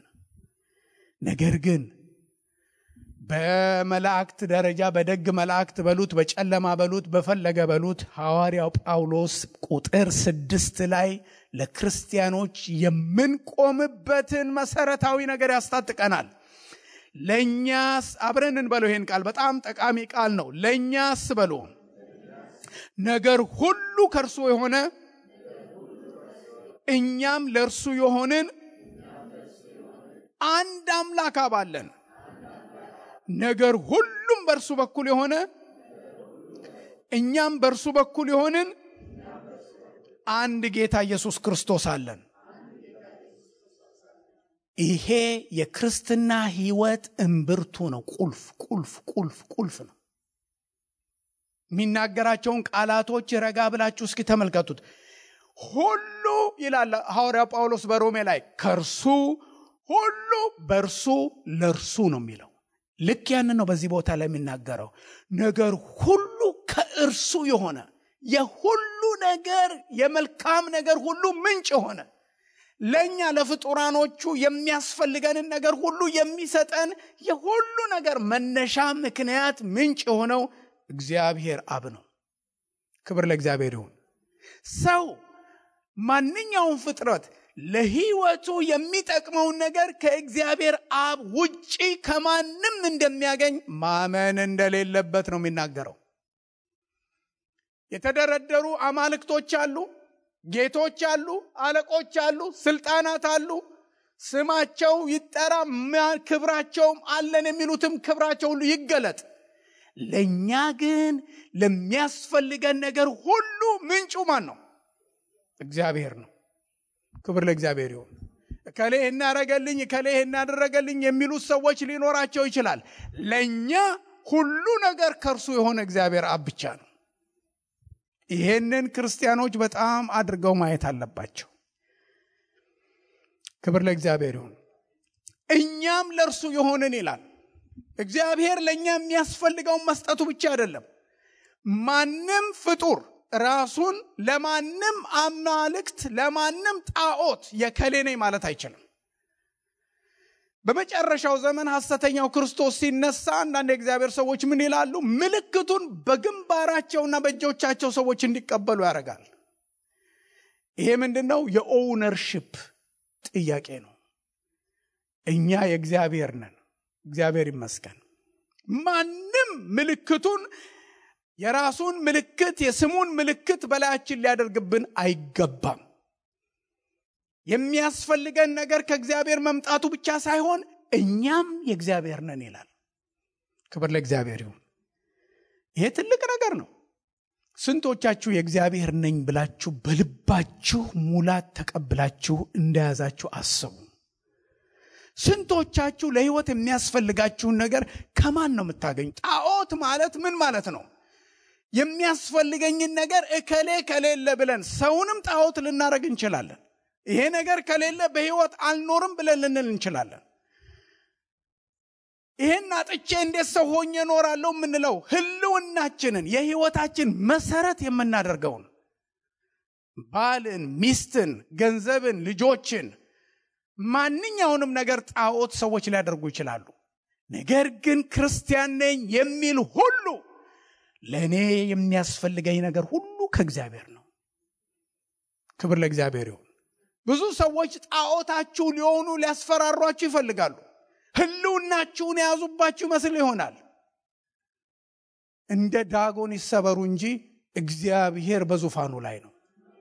የህይወታችሁን እድል ፋንታ ወሳኝ ሆኖ በእናንተ ህይወት የሚደነቀር ሁሉ ይፈነገላል እንጂ እግዚአብሔርን ሊተካ አይችልም። ስለዚህ በሰዎች ህይወት ውስጥ ራሳችንን ጣዖት ማድረግ አንችልም። ያለኔ አትኖሪም ያላኔ አትኖርም ብላችሁ በሰዎች ላይ መዛት፣ በገንዘባችን በሪሶርሳችን በሰዎች ላይ መዛት፣ ሰዎችን አላደለም ሄልፕለስ ማድረግ፣ ይሄ የሰይጣን የአጋንንት ስራ ነው። በቤተ ክርስቲያን በትዳራችሁ በምትሰሩበት ቦታ ቤተሰቦቻችሁን ጣዖት አድርገን ራሳችንን ማስቀመጥ እግዚአብሔር አይወድም። ለኔ ለናንተ እንደሆነ ሁሉ ለስጋ ለባሽ ሁሉ ከርሱ ነው ከእግዚአብሔር። እግዚአብሔር ስም ብሩክ ይሁን። ስለዚህ አንዳንድ ጊዜ ሰዎች ያስፈራራሉ። አንድ በጣም የሚታወቅ ሰው አንድ ጊዜ ምን አለኝ? ከኔ ጋር እድል ፋንታ የለህም አለኝ። እዴ ማና አንተ ደግሞ እድል ፋንታዬ ካንተ ጋር የሚደመሩ ማና አልኩት። ማና የኔ እድል ፋንታ ካንተ ጋር አንተን የሚል አልኩት። ልነግራችሁ አልችልም። ልቤ ገፍትሮ ጥሎት ነው የወጣሁት፣ ትቼ ወጣሁት። ትልቅ ኪሳራ ስተት ነው የተሳሳተው። ልንገራችሁ፣ ከአፋችሁ ሰዎች ላይ ራሳችሁ እንደ ጣዖት አትናገሩ። እግዚአብሔር ትልቅ ነው። ክብር ለእግዚአብሔር ይሁን። ማናችንም ለሰዎች የምታደርጉት ቸርነት በገንዘብ በሉት፣ ዛሬ ሰዎች ተቸግረው የምናደርገው ቸርነት ሳይደረግለት ለሰው ቸርነት የሚያደርግ ሰው የለም። ጸጋ ከእግዚአብሔር ብቻ ነው። ያለ ዋጋ የሚሰጥ ከማንም የማይቀበል ዋጋ የማይከፈለው እግዚአብሔር ብቻ ነው። እግዚአብሔር የተመሰገነ ይሁን። ስለዚህ ሐዋርያው ጳውሎስ ይህንን እውነት ያስቀምጥላቸዋል። ብዙ አማልክት ሊኖሩ ይችላሉ፣ ለኛ ግን ነገር ሁሉ ከርሱ ነው ይላል። ጤንነታችሁ፣ ህይወታችሁ፣ ክብራችሁ የሚያስፈልጋችሁ የነገ ህይወታችሁ ተሰፍራ የምትንጠባጠበው በእግዚአብሔር ነው። በኪሱ እድሜ ይዞ የሚዞር የለም። እግዚአብሔር ኑር ሲላችሁ ነው የምትኖሩት። በስልጣኑ ነው የምንኖረው። የዛሬ ጤንነታችሁ ለነገ ዋስትና አይደለም። የዛሬ ወጣትነታችን ለነገ ዋስትና አይደለም። በኪሳችን የያዝነው ነገር ለነገ ዋስትና አይደለም። የቱንም ያህል የዚህን ዓለም ኑሮ ልትኖሩት በብልሃትና በመላ የተሞላችሁ ቢመስላችሁ እግዚአብሔርን ፍሩ። የሚያኖረን እግዚአብሔር ነው። ነገር ሁሉ ከርሱ የሆነ በሉ እስቲ። ክብር ለእግዚአብሔር ይሁን። ገንዘቤ፣ ሀብቴ፣ ጤንነቴ፣ ጉልበቴ፣ ወጣትነቴ፣ እድሜ ሁሉ ከእግዚአብሔር ነው። እግዚአብሔር እፍ ካላለበት በኃይሉ በምድር ላይ የሚንቀሳቀስ የለም። የእግዚአብሔር ስም የተባረከ ይሁን። ይሄንን ሁሌ ልትሉት የሚገባ ነው። ስትጸልዩ ይሄንን ማለት አለባችሁ፣ መልመድ አለባችሁ። ለእኔስ ነገር ሁሉ ካንተ ነው እግዚአብሔር ሆይ ብላችሁ እግዚአብሔርን ባገነናችሁት፣ ባነገሳችሁት፣ በስፍራው በአምላክነቱ በጠበቃችሁት ቁጥር እንደ ዳጎን በዙሪያችሁ የሚደነቀረው ሁሉ ይፈነገላል። እግዚአብሔር በተሾመበት፣ እግዚአብሔር በተቀመጠበት ቦታ በሕይወታችሁ ጣዖት ሆኖ የሚቀመጥ ሰው የለም፣ መንፈስ የለም። እግዚአብሔር በክብሩ ይፈነግለዋል። ስለዚህ ይሄ የኃይል ቃል ነው፣ የደህንነት ቃል ነው። የእግዚአብሔር ስም የተባረከ ይሁን። ስለዚህ ከእርሱ የሆነ እኛም ለእርሱ የሆነን፣ እኛ ከእግዚአብሔር ተቀባዮች ብቻ አይደለንም። ሕይወታችን በሁለመናው የእግዚአብሔር ነው። ሕይወታችን በሁለመናው የእግዚአብሔር ነው። የእግዚአብሔር ያልሆነ ነገር ያለን ሰዎች አይደለንም። እና ምን ይላል? ይሄ ሁሉ ነገር ከእርሱ የሆነውን አምላክ ከእርሱ ያለውን ለመቀበል እኛም ለእርሱ እንድንሆን መካከለኛ የሆነ አለ ይላል። ማን ነው እሱ? ኢየሱስ ክርስቶስ ነው። ሌላ ሶስተኛ የለም፣ አራተኛ የለም፣ መላእክት የሉም፣ ጣልቃ የሚገባ የለም። ኢየሱስ ክርስቶስ መሃል አለ። ለምን? የጌታ ኢየሱስ ክርስቶስን መስቀል አስቡት ወገኖቼ። በዚህ በኩል እግዚአብሔር ቢኖር፣ በዚህ በኩል ሰው ቢሆን፣ የእግዚአብሔር ባህሪ ያለው እግዚአብሔርን ይመጥናል፣ የሰው ባህሪ ያለው ሰውን ይመጥናል። ኢየሱስ ሁለቱን ያዋሃደ ኢየሱስ ክርስቶስ። ክብር ለእግዚአብሔር ይሁን። ስለዚህ ነገር ሁሉ በእርሱ በኩል በአምላክነቱ ከአባቱ ጋር የተካከለ ጌታ፣ ለእኔና ለእናንተ ደግሞ በሰውነቱ ከሰው ጋር የተካከለ ጌታ፣ በነገር ሁሉ ወንድሞቹን ሊመስል የተገባው ስለሆነ የእግዚአብሔር ነገር ወደኛ እንዲመጣ የኛ ወደ እግዚአብሔር እንዲሄድ እንደ ኢየሱስ ያለ ማንም የለም። ክብር ለእግዚአብሔር ይሁን። እሱ ከድንግል ማርያም ከተወለደበት ጊዜ ጀምሮ ያደረገውን ሥራ የሚያጨልም ወንጌል እኔ በውስጤ እንዴት ያለ አይነት ነገር እንደሚሰማኝ ልነግራችሁ አልችልም። ኢየሱስ ክርስቶስ በእኛና በእግዚአብሔር መካከል ነው። ክብር ለእግዚአብሔር ይሁን። ስለዚህ ነገር ሁሉ በእርሱ በኩል የሆነ እኛም በእርሱ በኩል የሆነ የእግዚአብሔር በእርሱ በኩል ነው፣ የእኛም ነገር በእርሱ በኩል ነው። ኢየሱስን የሚመስል ማንም የለም። ክብር ለእግዚአብሔር ይሁን። ትላንት በሬዲዮ ሳስተምር የክብሩ ወንጌል ብርሃን በልባችን እንደሚበራ ነው ትምህርቱ የሚናገረው። የክርስቶስ የክብሩ ወንጌል ብርሃን በሰው ልብ ውስጥ በርቶ ኩራዝ የሚያበራ ማን ነው? ማን ነው ጭላንጭል የሚያበራ? ማን ነው እሱ የሚጤስ ጧፍ የሚያነድ? ኢየሱስ ክርስቶስ ጌታ ነው። ስለዚህ ሐዋርያው ጳውሎስ ምን ይላቸዋል? ይሄንን እውነት ስታብሊሽ ያደርጋል፣ ይመሰርታል በሕይወታቸው። ነገር ግን ይህ ዕውቀት በሁሉ ዘንድ አይገኝም። አንዳንዶች ግን ይላል ጣዖትን እስካሁን ድረስ ስለለመዱ ለጣዖት የተሰዋ ነው ብለው ይበላሉና ሕሊናቸውም ደካማ ስለሆነ ይረክሳል። እና በእንደዚህ ያለ አይነት መረዳት ብዙ ሰዎች አቅም የላቸውም። መብል ግን ወደ እግዚአብሔር አያቀርበንም። ባንበላም ምንም አይጎድለንም፣ ብንበላም ምንም አይተርፈንም። ብዙ ሰዎች እንደዚህ ባለ ሪዝኒንግ ሲሄዱ አደገኛ ነው። ምክንያቱም ይሄ መብታችሁ ይላል፣ መብቴ ነው ያሉ ሰዎች ሰልፍ ሴንተርድ በሆነ ነገር የምንሄድበት ነገር አደጋ አለው። ለምን? ህይወታችን ሪሌሽናል ነው። ከሌሎች ሰዎች ጋር የተዛመድን የተሳሰርን። አንዳንድ ሰው ጌታ ብቻ እኔና ጌታ ይላሉ። በዓለም ላይ ደሴት እንኳን ብቻዋን የምትኖር ክሎዝድ የሆነ ኢኮኖሚ ሲስተም ያለው በዚህ ዘመን ያለ ደሴት እንኳን የለም። በኢኮኖሚ እንኳን ብታዩ አሞሌጮ ብቻ የሸጠንት የሚኖር የለም። የዓለም ማርኬት ወደ ላይ ወጣ ወረደ የሚለው የማይነካው ደሴት የለም። በአሁኑ ጊዜ ህይወታችን ከሌሎች ሰዎች ጋር የተገናኘና የተሳሰረ ነው። ስለዚህ መብታችን ለሌሎች እንቅፋት እንዳይሆን መጠንቀቅ አለብን። ስለዚህ የምንኖረው ኑሮ ከሌሎች ሰዎች ጋር እያሰብን መኖር መቻል አለብን። የማደርገው ነገር ሌሎችን ሰዎች እንዳያሰናክል መጠንቀቅ አለብን። ስለዚህ ጳውሎስ ምን ይላል? ዳሩ ግን ይህ መብታችሁ ለደካሞች እንቅፋት እንዳይሆንባቸው ተጠንቀቁ። አንተ ዕውቀት ያለ በጣዖት ቤት በማዕድ ስትቀመጥ አንድ ሰው ቢያይ ደካማ ሰው ቢሆን ለጣዖት የተሰዋ ነው ብሎ የተሰዋውን ለመብላት ህሊናው አይታነጽበትምን? የቱንም ያህል አንተ እግዚአብሔርን ነገር አግነነ ጣዖትን ከንቱ አድርገህ እንኳን ብትኖር ግን ጣዖት ቤት ገብተህ ስትበላ ደካማ ህሊና ያለው ቢኖር አይታነጽበትም። በአንተ ዕውቀት ይህ ደካማ ይጠፋል፣ እርሱ ክርስቶስ የሞተለት ወንድም ነው ይላል። እግዚአብሔር ይመስገን። ስለዚህ መብቴ ነው ብለን አይደለም እንኖረው፣ መብታችን አይደለም። ዕውቀት ያስታበያል የሚለው ለዚህ ነው። እና ሰዎች መብታቸውን የሚያስጠብቁበት መረዳት ዕውቀት አቅም ሊኖራቸው ይችላል። ነገር ግን በፍቅር ሌላውን ሰው ማሰብ አለብን። ስለዚህ ደካማ ሰው ይላል። ደካማ ፊዚካል ማለቱ አይደለም። በአስተሳሰባቸው ሰዎች ደካማ የሚሆኑ አሉ። ለመብላት በአንተ ዕውቀት ይህ ደካማ ይጠፋል፣ እርሱም ክርስቶስ የሞተለት ወንድም ነው ይላል። የማደርገው ነገር ሌላን ክርስቲያን ሊጎዳ የሚችል ባህሪ ካለው፣ ሊያሰናክል የሚችል ነገር ካለው ማድረግ የለብኝም ማለት ነው። እንዲህም ወንድሞችን እየበደላችሁ ደካማም የሆነውን ህሊናቸውን እያቆሰላችሁ ክርስቶስን ትበድላላችሁ ይላል። ህሊናን በዚህ ቦታ ላይ ያስቀምጣል። ምንድነው ህሊና?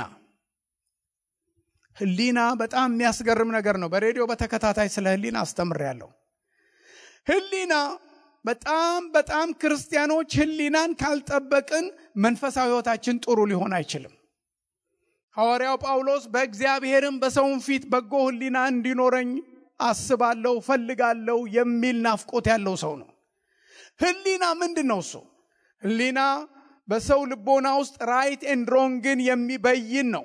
የመበየን የፍትህ ስራ ይሰራል እና በእኛ ውስጥ ቁጭ ብሎ ጁሪ ይፈጥራል። ልክ ካልሆነ ልክ እንዳልሆነ ሁሉ ያሳየናል። ብዙ ሰዎች የህሊናቸውን ክስና የህሊናቸውን ፍትህ እየረገጡ ከኖሩ መንፈሳዊ ህይወታቸው ዳሜጅድ ነው የሚሆነው። በጣም አደገኛ ነው። በጣም ጥሩ ምሳሌ የሚሆነው ሐዋርያው ጳውሎስ ለቆሮንቶስ የጻፈለት መልእክት ላይ ነው። በዚያ መልእክት ውስጥ የሚገርም ነገር ይናገራል። ሐዋርያው ጳውሎስ ለጢሞቴዎስ በጻፈለት መልእክት ውስጥ በጎ እምነትና በጎ ህሊና ይኑርህ ይለዋል። አንደኛ ጢሞቴዎስ ምዕራፍ 1 ቁጥር 18 ላይ ምን እንደሚል ተመልከቱ። ህሊና እንዴት ጠቃሚና ዋጋ ያለው እንደሆነ እንመልከት። ቁጥር 18 ጢሞቴዎስ ልጄ ሆይ አስቀድሞ ስላንተ እንደተነገረው ትንቢት በእርሱ መልካም ጦርነት ትዋጋ ዘንድ ይህችን ትእዛዝ አደራ ሰጥሃለሁ። እምነትና በጎ ህሊና ይኑርህ። አንዳንዶች ህሊናን ጥለው መርከብ አለ መሪ እንደሚጠፋ በእምነት ነገር ጠፍተዋልና ይላል። ምንና ምን ይኑርህ ይለዋል? እምነትና ምን? እስኪ ጥሯቸው ስማቸው። ምንና ምን? አሁን ሰዎች ሊጠፉ የሚችሉት ማንን ሲያጡ ነው? እምነት አለ። አያችሁት? እምነትና በጎ ህሊና ይኑር። አንዳንዶች ህሊናን ጥለው መርከብ አለ መሪ እንደሚጠፋ በእምነት ነገር ምን አድርገዋል? ጠፍተዋል። እንዴት ነው የሚጠፉት? ህሊናን ጥለው እምነትን የሚለማመዱ ሰዎች እኔ ብዙ ጊዜ ገጠመኝ ልንገራችሁ። ምንም ሳይሰሩ ሰው ቤት ተቀምጠው ምንም ሳይኖሩ በሰው ትከሻ ጌታ ያኖረኛል ይላሉ። በእምነታቸው የእምነት መፈክር ያሰማሉ። ሌላው እየለፋ እነሱ እንደሚያኖራቸው አምናሉ። ይሄንን ሸሚዝ የገዛው፣ ይሄንን ጫማ ያረከው፣ ይሄንን ኪስ ያለውን ገንዘብ ያገኘው ከየት ነው? እሱ በሰማይ ቀዳዳ እየወረደ ነው የመጣው ወይስ ማን የሰጠ? የሰራ ሰው ነው የሰጣቸው። የኔ ጌታ ይላሉ። እኔ እንደዚህ ያለውን እምነት ዘራፊ እምነት ነው የምለው። የማፊያ እምነት፣ ቀማኛ እምነት ነው። የኔ ጌታ እናመጣዋል እያሉ በኢየሱስ ክርስቶስም የዘራፊ እምነት፣ የቀማኛ እምነት ይለማመዳሉ። ህሊና ሲጠፋ እምነት ያጠፋል። ህሊና ከሌለ እምነት ያጠፋል። you have to be very careful።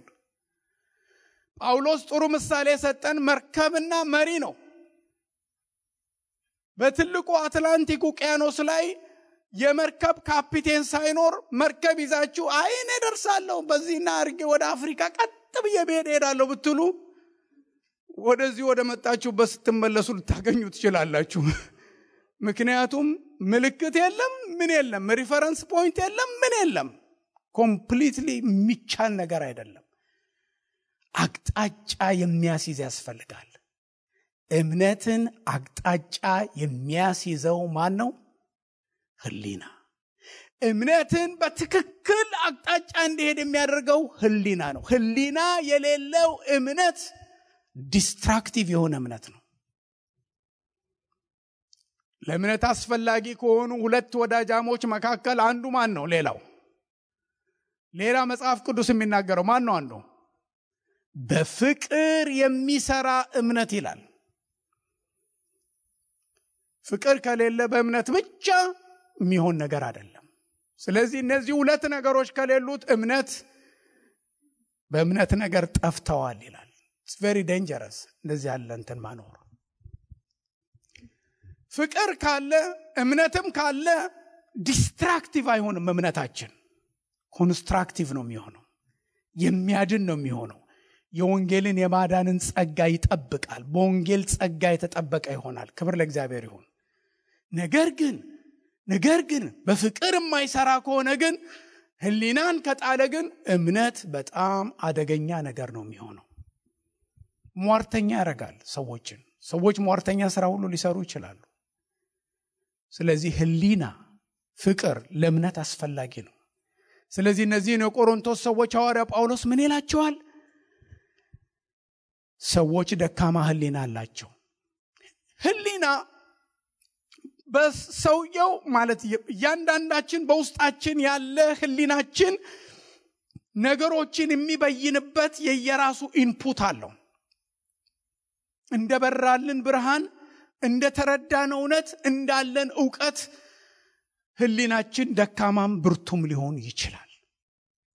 ስለዚህ አብረናቸው ሰዎች የምንኖራቸው ሰዎች እኛ ብዙ አቅም የምናገኝበት የምናደርገው ነገር የሚቸግራቸው ከሆነ ለነሱ ስንል ከደካማው ጋር እንደ ደካማ ሆንኩኝ። ጳውሎስ ለደካሞች እንደ ደካማ ሆንኩ ምዕራፍ 9 ቁጥር 22ና 23 ላይ ስትመለከቱ። ስለዚህ የሰዎችን ነገር ያስባል ማለት ነው። እነዚህን የቆሮንቶስ ሰዎች በአንተ ዕውቀት ደካማው ይጠፋል፣ ዕውቀትህ ደካማውን ያጠፋዋል እና ሪዝን አውት የምታረግበት ነገር አርጊውሜንትህ ደካማን ሰው ያጠፋል። ፍቅር የጎደለው ዕውቀት አትለማመድ ነው የሚላቸው። ስለዚህ የቆሮንቶስ ሰዎችን ሐዋርያ ጳውሎስ ይህን ምክር ሊመክራቸው የቻለበትን ምክንያት ምንድን ነው? እነዚህ ሃይፖቴቲካል የሆኑ ነገሮች ናቸው። ኤግዛክትሊ ዝርዝር ነገሩን ከመጽሐፉ አናገኝም። ግን አንዳንድ የእግዚአብሔር ሰዎች ምን ይላሉ? እነዚህ የቆሮንቶስ ሰዎች ጳውሎስ የሰጣቸው ስለ ጣዖት የመጀመሪያው መመሪያና እውነት አልተስማማቸውም። ብዙ ማህበራዊ ህይወታቸውን ሁሉ አሳጥቷቸዋል። ተጋብዘው በትልልቅ ቦታ መገኘት፣ ሰዎች በቤታቸውም ከጣዖት ጋር የተያዘ ምግብ ያቀርባሉ። እንዴት ነው የምንኖረው? ይሄን ሪዝን አውት ማድረግ አለብን። ጳውሎስ በጣም ጠባብ ነው ያደረገው ነገሩን። ጣዖትን ከንቱ አይደለም ምን ጥቅም ያለ በእኛ ላይ ምንም ያመጣብን ነገር አለ እያሉ ሊከራከሩት እንደገና ሐሳቡን እንዲለውጥ ለማድረግ የሞከሩ ይመስላል። ትዝ ይላችኋል በሐዋርያት ሥራ ምዕራፍ 15 ላይ በቤተ ክርስቲያን የተሰጠ ለአሕዛብ አብያተ ክርስቲያናት ሁሉ የተሰጠ መመሪያ አለ። ምንድነው ያ መመሪያ?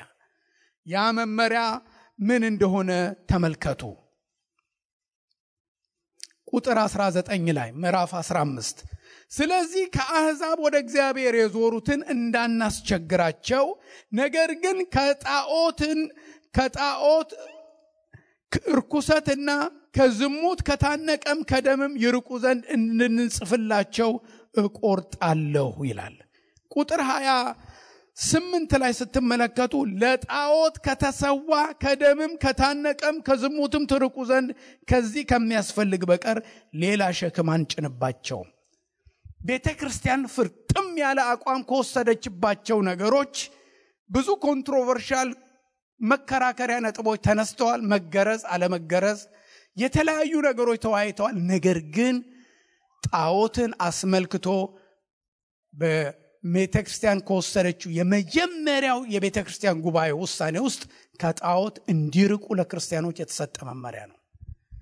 እነዚህ የቆሮንቶስ ሰዎች በእውቀት እየታበዩ ይህንን ነገር ሊያደክሙት፣ ጣዖት ምንም አይደለም፣ ሄዶ መብላት ምንም አይደለም፣ እኔ ምንም አፌክት አያደርገኝም እያሉ ሊሉ ይችላሉ።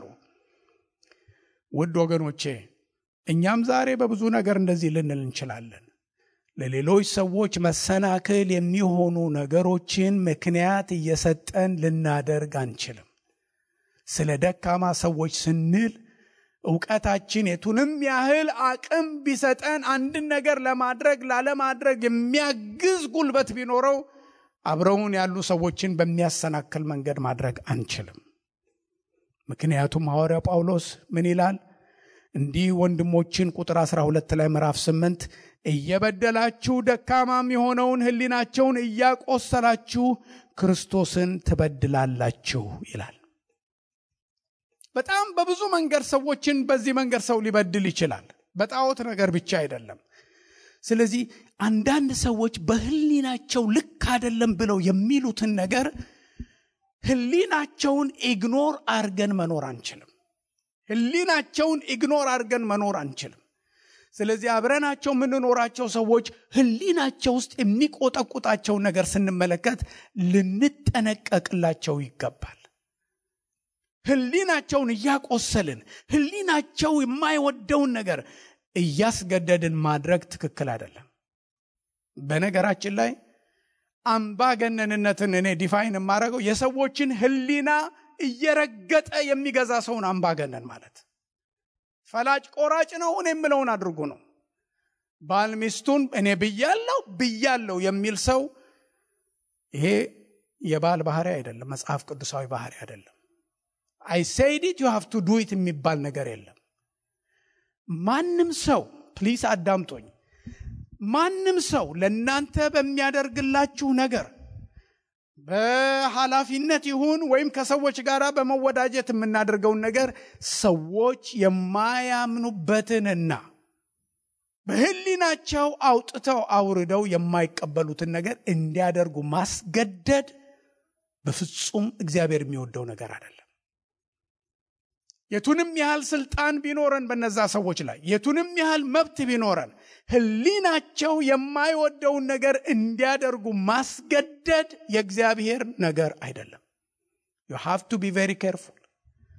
ምክንያቱም በዚህ ነገር ልጆቻችንንም ሚስቶቻችንንም ታናናሾቻችንንም አሰሪም ሆነን አለቆች ሆነን ሰዎችን በህሊናቸው ላይ ተጽዕኖ ብናረግ በጣም ትልቅ ዲስትራክሽን ነው የምናመጣው። በዩናይትድ ስቴትስ ኦፍ አሜሪካ ህሊና ትልቅ የሆነ ስፍራ አለው። በዩናይትድ ኔሽን በነገራችን ላይ አንድ ወታደር የገዛ ሀገሩ ባዘመተው ጦርነት ላይ ይሄ ጦርነት ከኔ ህሊና ጋር አይሄድም፣ ፍትህን ያጣመመ ነው ብሎ በውትድርና አልሰለፍም ቢል በዩናይትድ ኔሽን ሪስፔክትድ የሆነ የካንሽስ ኦብጀክሽን ራይት አለ። በአሜሪካን ሀገር ወታደር አልሆንም፣ እኔ ሃይማኖቴ በህሊናዬ ላይ ይገዛል፣ ይሄንን ጦርነት ይሄንን ውትድርና ይሄን ስራ ልሰራ አልችልም ብለው ካንሽስ ኦብጀክሽን ካደረጉ ወታደር እንዳይሆኑ ይደረጋሉ። ሜኖናይቶች በጦርነት ውስጥ አይሳተፉም፣ በውትድርና አይገቡም። ስለዚህ በውትድርና መግባት ግዴታ በሆኑባቸው ጊዜያቶች ወጣቶች የሆኑ የወታደርነት ሰርቪስ የሚያደርጉ ህሊናቸው የሚፈቅደውን ስራ እንዲሰሩ እድል ይሰጣቸዋል። ሶሻል ሰርቪስ በተለያየ ድርጅት ውስጥ ገብተው ያንን በውትድርና ሊያጠፉት ያለውን ጊዜ በህብረተሰብ ሰርቭ በማድረግ ያሳልፋሉ። የዓለም መንግስት ህሊናን ካከበረ የእግዚአብሔርን ቃል የተማረን ሰዎች እንዴት አናከብርም? በእግዚአብሔር ስም በማስፈራራት ወይም ባል በሚስቱ ላይ ወይም ደግሞ በቤተ ክርስቲያን አገልጋዮች ወይም በጸጋ ስጦታ ያጥመለምላል የኔ ጌታ እያሉ ትንቢት የሚናገሩ የኤልዛቤል ነቢያቶች ብዙ ቤተ ክርስቲያን ውስጥ ሰዎችን ጎድተዋል እና እያስፈራሩ ሰዎች የማይፈልጉትን የማያምኑትን ገንዘባቸውን መስጠት ያልወደዱትን እንዲያገቡ የማስገደድ ሥራ በመንፈስ ቅዱስ ስም በእግዚአብሔር ስም በትንቢት ስም ሰዎች ያደርጋሉ። ይህንን ማድረግ ፈጽሞ ልክ ያልሆነ ነገር ነው። የሰዎች ህሊና የቆሰለ ሰዎቹ በሚያደርጉት ነገር እግዚአብሔር ያንን አይረሳም፣ ይጠይቀናል። ስለዚህ against their conscience ሰዎች ምንም ነገር እንዲያደርጉ ማድረግ የለብንም። እኔን ማድረግ አልችልም ካሉ ይቅርታ ብሎ ማቆም ይገባል። እግዚአብሔር ይመስገን። ይሄ ብዙ ጊዜ በብዛት የሚሆነው ምንድነው? ወንድሜና እኔ ብንጣላ የወንድሜ ወዳጅ ከሆነ ወንድም አፈወርቅ ምንድነው ምለው? እንግዲህ ከሱ ጋር ከሆን ከኔ ጋር አድል ፋንታ የለም ካልኩት እንደዚህ ያለ ነገር የለም። እንደዚህ ያለ ወዳጅነት ባፍንጫ ያወጣ ነው ማለት ያለበት እኔን። I'm telling you አው ህሊናችሁን እያስረገጡ ሰዎች ወዳጅ ሊያደርጓችሁ አይችሉም። Your conscience has to be respected። የዓለም መንግስታት ካከበሩት እኛ እንዴት አናከብርም? ስለዚህ የሰዎችን ህሊና ማቁሰል የሚለው ነገር በብዙ መንገድ ወደኛም የሚጠጋ ነው። ዛሬ እነ ሴራፒስት ጣዖት ኦሲሪስ የሚባሉ አማልክት ላይኖሩ ይችላሉ። ነገር ግን ዛሬ የሰዎችን ህሊና የምናቆስልባቸው ብዙ ነገሮች አሉን። እነሱን ሁሉ ልናስብ ግድ ይለናል። ማንን ነው የምትበድሉት ይላል። ሰዎች ህሊናቸው ሲቆስል በደሙ ህሊናቸውን የሚያነጻውን የህሊና ጠባቂ የሆነውን ጌታን ነው የምንበድለው። እግዚአብሔር ከዚህ ይጠብቀን። እግዚአብሔር ከዚህ ይጠብቀን። ህሊናችንን ቸል እያለን ኢግኖር እያደረግን የምንሄድ ከሆነ ምን ሆነ? ህሊናችን ይደነዝዛል። ጸሎታችን በእግዚአብሔር ዘንድ ተሰሚነት ያለው በህሊናችን ፍትህ ልክ ነው። በነገራችን ላይ ህሊና እየከሰሰኝ እግዚአብሔርን ብለምነው እግዚአብሔር የውስጥ ዳኛ ራሱ እየከሰሰ ነው እኔ ምንም ሳልል ነው የሚለኝ። ስለዚህ የውስጣችንን ዳኝነት ነው የሚያየው። ውድ ወገኖቼ ንጽህናችን በህሊናችን ልክ ነው ያለው። ስለዚህ የእግዚአብሔር ቃል ምን ይላል? ልቦናችን ባይፈርድብን በእግዚአብሔር ዘንድ ምን አለን? ድፍረት አለን። ስለዚህ ሁልጊዜ እግዚአብሔር በልቦናችን ላይ የሚገስጸንና የሚወቅሰን ነገር ካለ እግዚአብሔር ሆይ ልቤ የማይደፍርበት ነገር አለ፣ ለመለመን አቅም የለኝም ብንል ጽድቅ ይሆናል፣ መልካም ይሆናል። ስለዚህ ህሊናን ጥሎ ኢግኖር አድርጎ በእምነት በሉት በመፈክር በሉት መቼም ዘንድሮም ብዙ የድፍረት ምክንያት አለን። በፈለገ ነገር ራሳችሁን ማጎልበት አትችሉም። ጁሪ ዳኝነት የተቀመጠው ህሊና ኖ ካለ ኖ ነው። ስለዚህ የሰዎችንም ህሊና የራሳችንንም ህሊና መጠበቅ አለብን። እግዚአብሔር ይመስገን። ቁጥር 13 ስለዚህ መብል ወንድሜን የሚያሰናክል ከሆነ ወንድሜን እንዳላሰናክለው ለዘላለም ምን አልበላም። መቼም ይሄንን ላበሻ ብል እንዴት ነው ለዘላለም ስጋ አልበላም? ይሄንን ደግነቱ ስጋ የሚያሰናክለው የለም፣ ደግነቱ የለም አይደለም። ግን ብዙ ነገሮች አሉ ሰዎችን ሊያሰናክል የሚችል ነገር።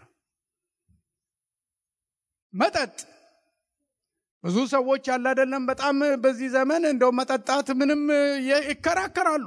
አረ ቲዮሎጂካል የሆነ አርጊሜንት ቴሲስ ሁሉ ይጽፋሉ እና ይጽፋሉ። ወገኖቼ መጠጥ ያመጣውን በዓለም ላይ ስንት የሆነ ኪሳራ እናውቃለን። አብዛኛው ካር አክሲደንት በመጠጥ ነው። ብዙ ትዳር የፈረሰው በመጠጥ ነው። ብዙ ሰዎች ከስራቸው የሚባረሩት በመጠጥ ነው። መጠጥ ሆምለስ ያደረጋቸውን ሰዎች በየቦታው ማየት ትችላላችሁ። ስንት ሰውን የሚያሰናክለው መጠጥ ጀስቲፋይ ለማድረግ እኔ ክርስቲያን ሲሄድ I don't think it is right። በነገራችን ላይ ክርስቲያን መጠጥ ባይጠጣ ስንት እኮ የሚጠጣው ፍሩት አለ፣ ፓንች አለ፣ ምን አለ፣ ጁሱ በየአይነቱ አይደለም እንዴ? ቆዳ ያጠራል ይላችኋል፣ እሱ ነው። እግዚአብሔር ይመስገን። ብዙ ቫይታሚን አለው፣ ጤና አለው። የቱንም ያህል ህሊናችሁ የሚደፍርበት ነገር ቢሆን ለሌሎች ክርስቲያኖች እንቅፋት፣ ላልዳኑ ሰዎች የመሰናክል ምክንያት እንዳይሆን መጠንቀቅ አለብን። ሐዋርያው ጳውሎስ በዚህ ጉዳይ ላይ 3 ነገሮችን ነው ለነዚህ ለቆሮንቶስ ሰዎች የሚሰጣቸው። አንደኛ ጣዖት ቤት ሄዶ መብላት፣ ሁለተኛ በኋላ እንመለከተዋለን በገበያ ቦታ የሚሸጥ ምግብ፣ ሶስተኛው ምንድነው? የማያምን ሰው በቤቱ ምን ቢያረገን? ቢጋብዘን። የማያምን ሰው በቤቱ ቢጋብዘን ገብተን መብላት እንችላለን። ይሄን ወደፊት እናያለን። ለምን? እኔ እንጃ። እኔ ሳላቅ አንድ ጊዜ እስላም ሆቴል ገብቼም በልቻለሁ። ድሮ ጌታን ሳላቅ ነው። አደራ ጠበል ሚረጭኝ ካለ ረጫለሁ። አያችሁት? ሳላቅ አንድ ጊዜ ከክፍለ ሀገር መጥቼ እዛ ዘመድ ነበረኝ መርካቶ ሄጄ ምግብ እንብላ ብለው እኔ አሁን ስራ ነኝ አለ። እርቦኝ ነበር ሄድኩኝ። ስሙንም በደንብ ሳይል መካ መዲና የሚል ሆቴል ገባውና ምን አለ ስለ አላሉኝ። ስጋ አዘዝኩኝ። ሰው ሆዱ ሲጠግብ ነው ቀና የሚለው አይደል? ስመለከት በሙሉ የአረብኛ ጥቅስ ነው እዛ ያለው። እንዴ ምንድነው የት ነው ያለሁት አልኩኝ። እዛ ሰዎችም ሳይቆው ሁሉ አድርገዋል። የገባው እንዳይወጣ ታግዬ እንደምንም ቆይቼ ወጣው እና ያን ዘመዴን ስነግረው በስመ አብ ወልድ መንፈስ ሂድ ከአጠገቤ አባረረኝ። በምን ልነግራችሁ አልችልም። ወገኖች መቼም ያ ምግብ ተስማምቶኝ እስከ ዛሬ አብሮኛል፣ ሰውነት ሆኖኛል።